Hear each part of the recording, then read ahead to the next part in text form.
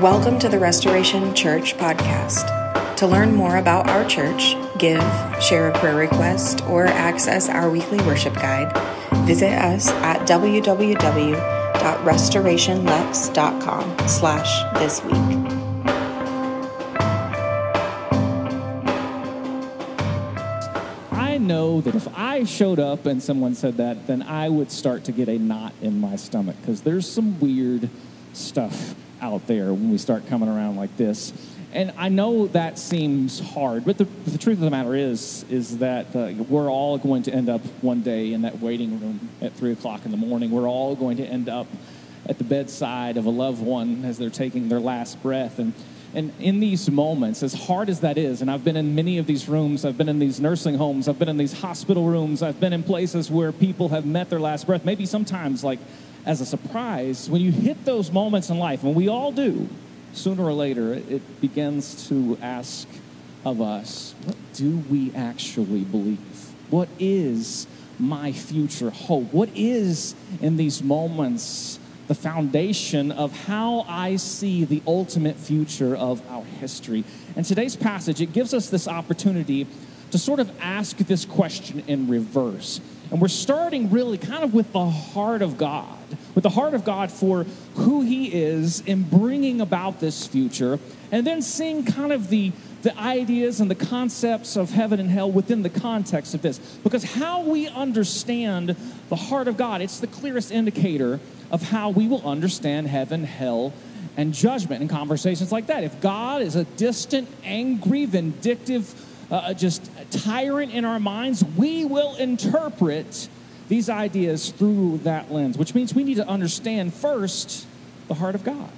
We need to understand first the movement of the heart of God for us and towards us in our future. Revelation 21, it opens up this door of that kind of future, that kind of heart that God has for us. It reorients our attention to this greater hope that lies beyond the caricatures and all the cultural baggage that I'm sure all of us are bringing into these conversations. When we've attached these ideas and pictures and all of this to our understanding of eternity, it can get very muddy and messy and weird. And so I wanted to just begin as we jump into this passage today and pray for us. And then I know we've already prayed for it, but I want to just really ask God for clarity for us. These are important things. These are important conversations, and I don't want to walk away. I don't want to walk away with confusion. I want to walk away hearing with what the Lord is actually saying to us. Let's pray for us here real quick. Father, we come to your word recognizing that, God, your word is living and active today because you're living and active. So you're speaking to us in real time as we open up these scriptures. And God, some of it is prophecy and symbols and things that were written 2,000 years ago, but that speaks to us today. And so, Holy Spirit, as the author and the perfecter of what we see in these words, would you give us eyes to see? Would you give us ears to hear? Would you give us wisdom that's not worldly wisdom, but wisdom that comes from above as we step into the scriptures together? We ask you that in the name of Jesus. Amen. So, let's jump in. Starting verse 1, Revelation chapter 21. It says, "Then I saw a new heaven and a new earth. The first heaven and the first earth had passed away, and there was no longer any sea.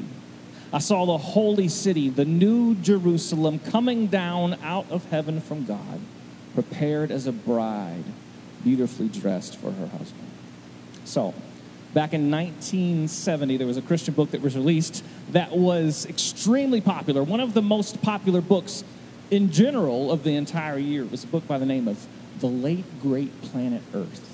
How many people have heard of that book, The Late Great Planet Earth? It's this dispensationalist book that talks about the end of the world, and you can probably tell by the actual title what it is implying, that essentially the world is going to hell in a handbasket, And God's ultimate aim is to grab us and zoom us out of here to make sure we get away from this world that is eventually just going to explode and be awful anyway. The idea, then this is probably, I would imagine for a lot of us, this is what we have come up with, is that we have this disembodied future in heaven away from an earth that is doomed for destruction. I can remember people in conversations about throwing litter out on the floors. Well, it's all going to burn up anyway. How many people have heard that before? When talking about the way we treat the earth or the way we understand these issues about science and about environmentalism, it's all just going to burn up. It's common ideas. Books like The Late Great Planet Earth reinforced these ideas. Books like Left Behind reinforced these ideas that we are essentially escaping a world that God is going to doom to destruction. Let's recap, though, what the gospel speaks. It says the world is a dark and sinful place. This gospel, not the gospel. This gospel says this world is this dark, sinful, irredeemable place. So Jesus is coming back, and he's going to return, and he's going to take all the Christians away, and everything else and everyone else is just doomed to hell. Just doomed. But the truth is that that's not the story that the Bible is telling. It's just not. It goes all the way back to the very first page. Genesis 1:31. As God, in the culmination of creation, says that God saw all that he made, and it was very good. God declared creation to be good. And not just good, very good. Before sin, there was not death and scarcity. There was life and abundance. God gave this space to his image bearers, those who are given this perfection and peace of his presence, who are given identity and belonging and purpose. Creation was the original temple. It was the place in which we met God. God walked in the cool of the day, Genesis says. We were made for that world. We were made to live in a good, redeemed, physical world. Sin it is that brought in the death and scarcity and separation and separated us from God, brought about the corruption of sin. And yet the Bible, it doesn't really turn to the plan B in this situation by saying, already, people go out and let's just get saved and get out of this dump, okay?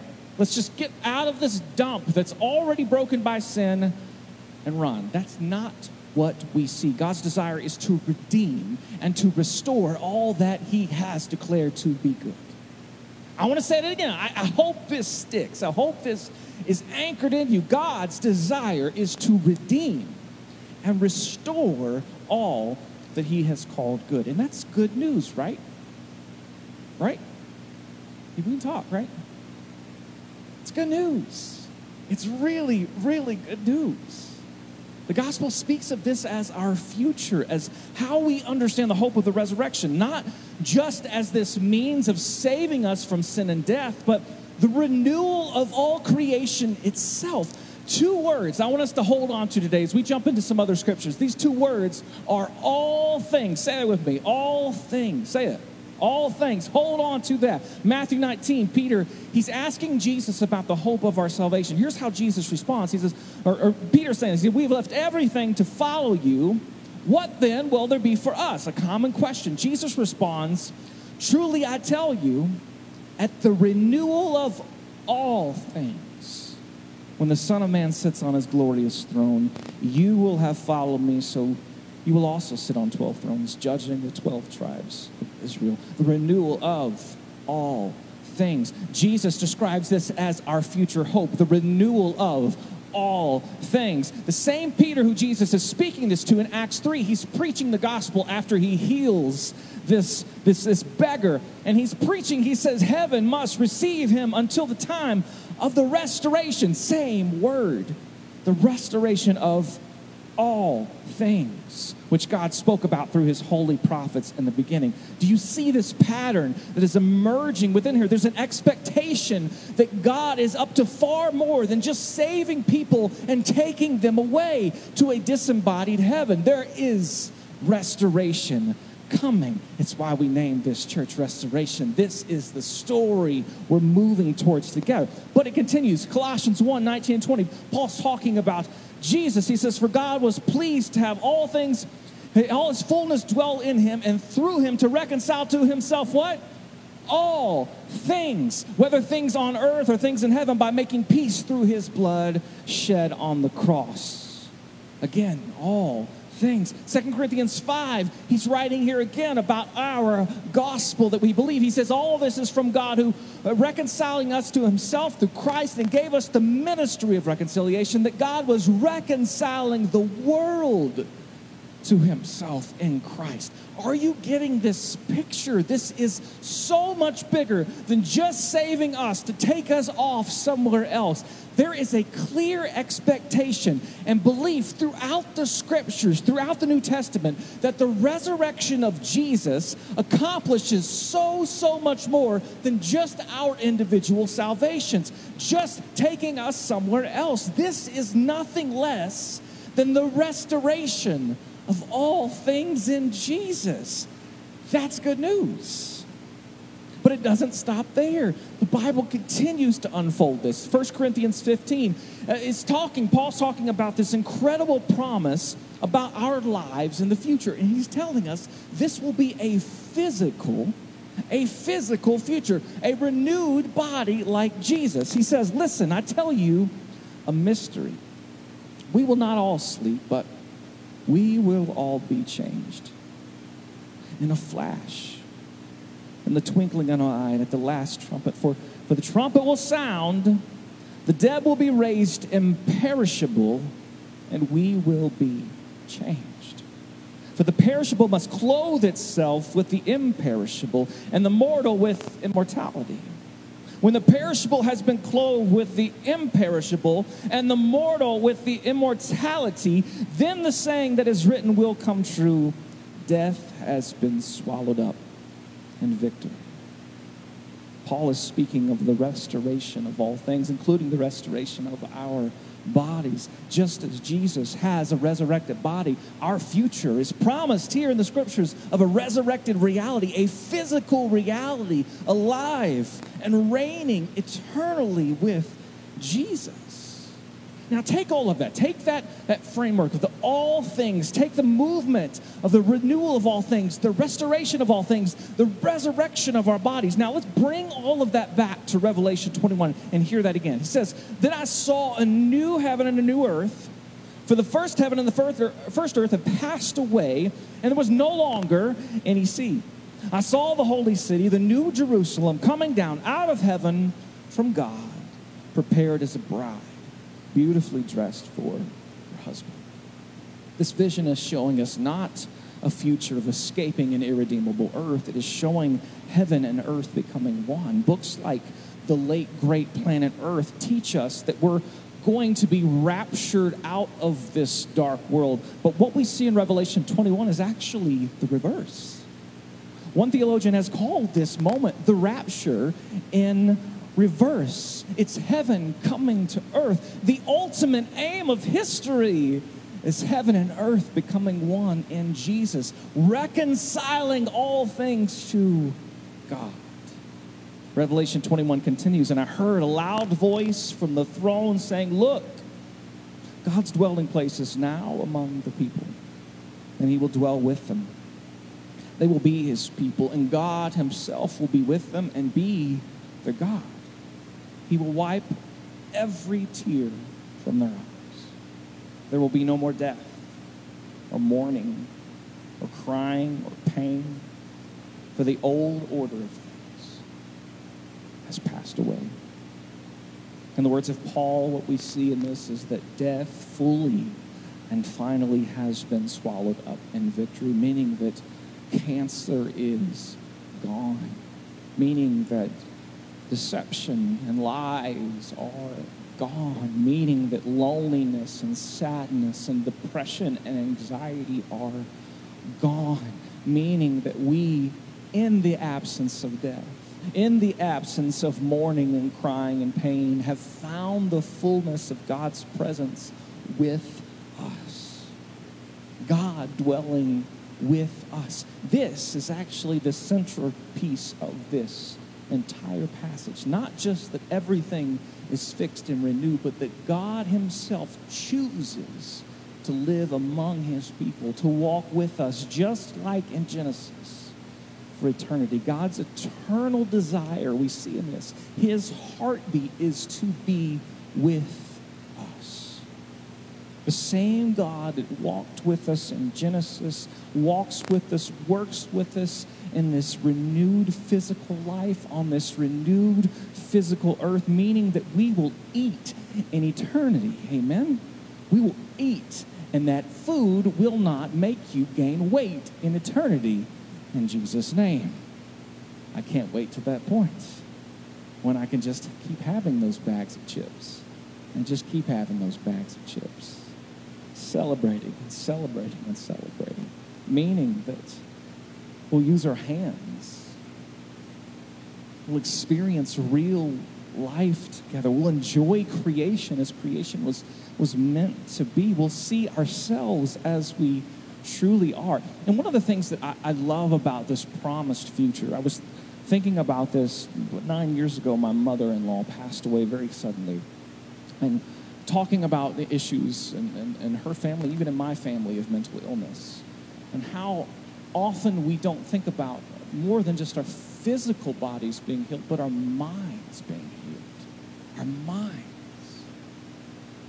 And how it's going to be incredible to see yourself in a healed mind, just as much in a healed body, to see yourself as you really are in light of Christ.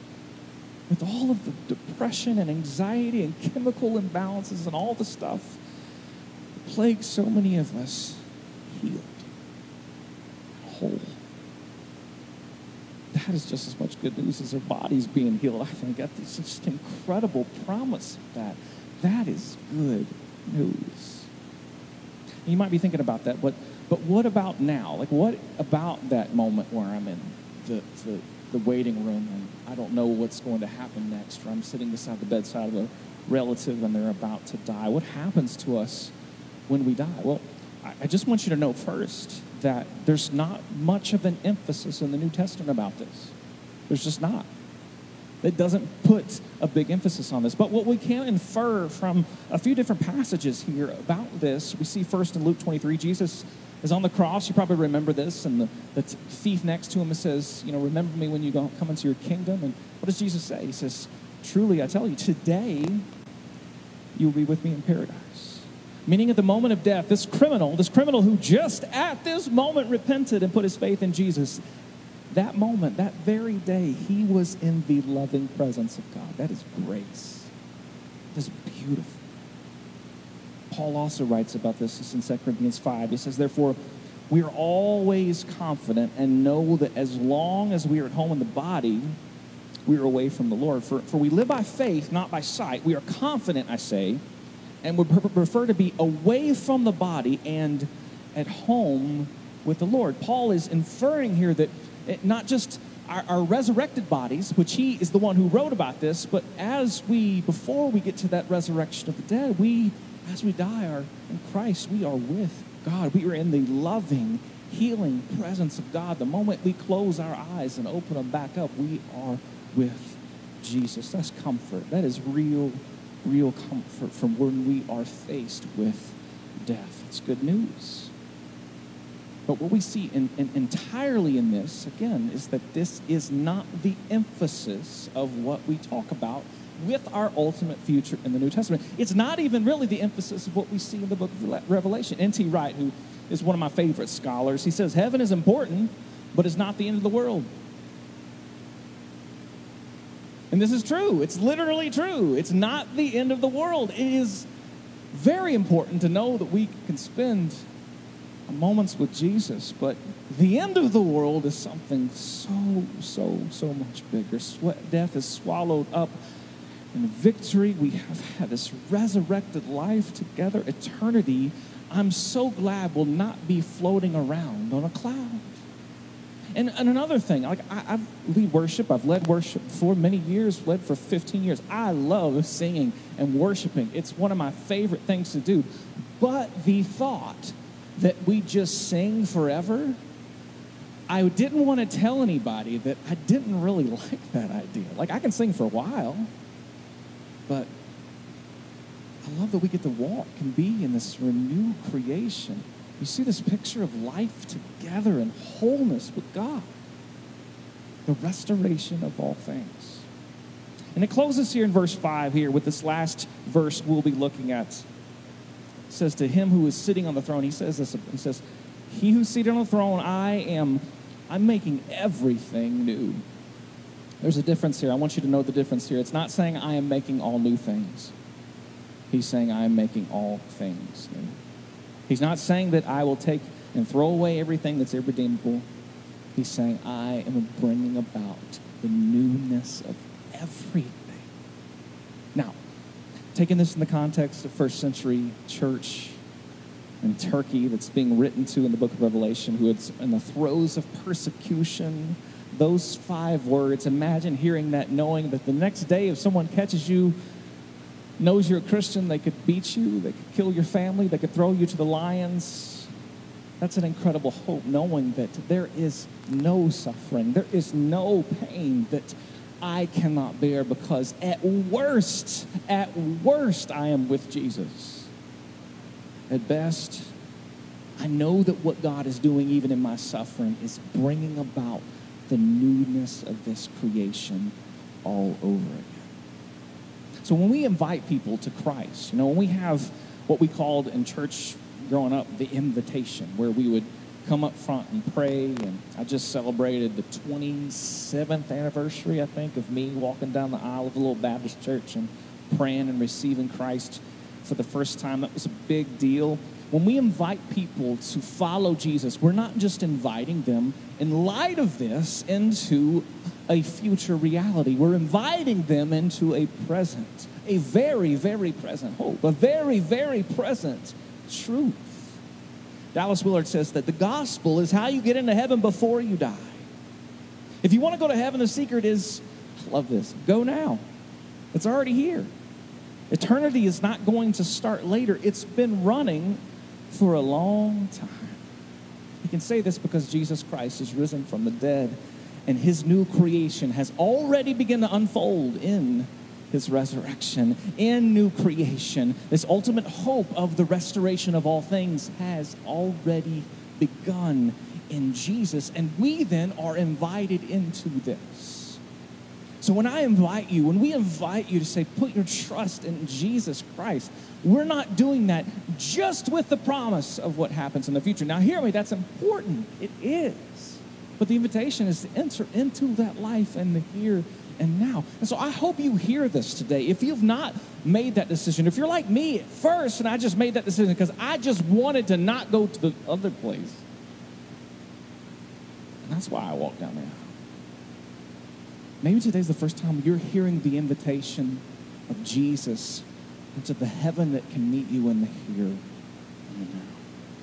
And that's not just important for our future as individuals, and it's important for our community as a whole. You remember Jesus teaches us to pray in the Lord's Prayer. He says, your kingdom come, your will be done, what's he say? On earth as it is in heaven. Our lives as followers of Jesus are signposts that point us to the future that awaits us together. So as we close today, the invitation and challenge is really, if you have not stepped into that life with Jesus in the here and now, this is the chance. This is the opportunity. This is the day of salvation, Scripture says. Not just to receive an afterlife, but receive a whole life in the here and now, to receive Jesus here as the author of our life, giving him our story.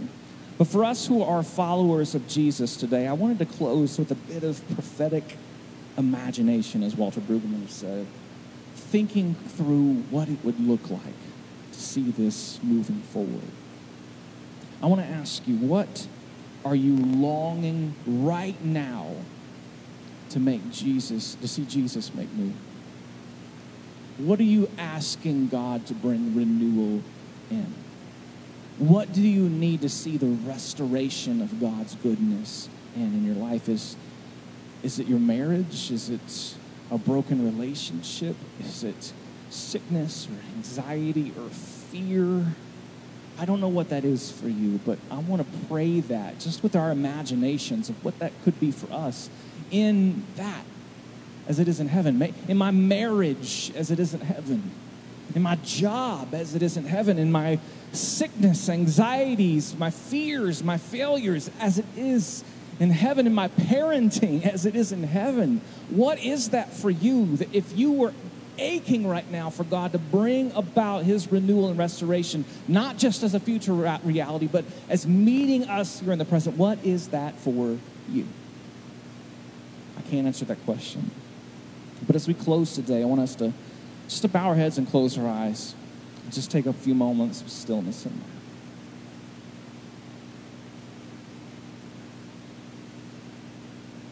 I would be willing to bet that in every single one of us, there is an ache for renewal. There is a longing for restoration. We can feel the tension of the already and the not yet. And so we pray, Lord, our Father in heaven, hallowed be your name, your kingdom come, your will be done in Lexington as it is in heaven, in my neighborhood as it is in heaven, in my marriage, God, as it is in heaven, in my struggles, God, as it is in heaven, in my identity, God, as it is in heaven, in my regrets and my failures, God, as it is in heaven, in my search for purpose, God, as it is in heaven. Father, we invite you to give us the courage to pray big prayers, to know that heaven does not await us in the future, but that we can live into the heaven that awaits us in the here and now. Teach us, like Jesus taught us, Lord, to live and to pray for heaven and earth to crash into one another, for renewal to take place in our lives where we are longing for something new. Jesus, you promise us you are making everything new start here. Help us to have eyes to see, to grab hold of these things, to join you in your work of renewal and restoration in our lives. Give us that prophetic imagination. Give us that spirit-driven courage to step out and join your work of restoration in our lives. Lord, we pray this in the name of Jesus.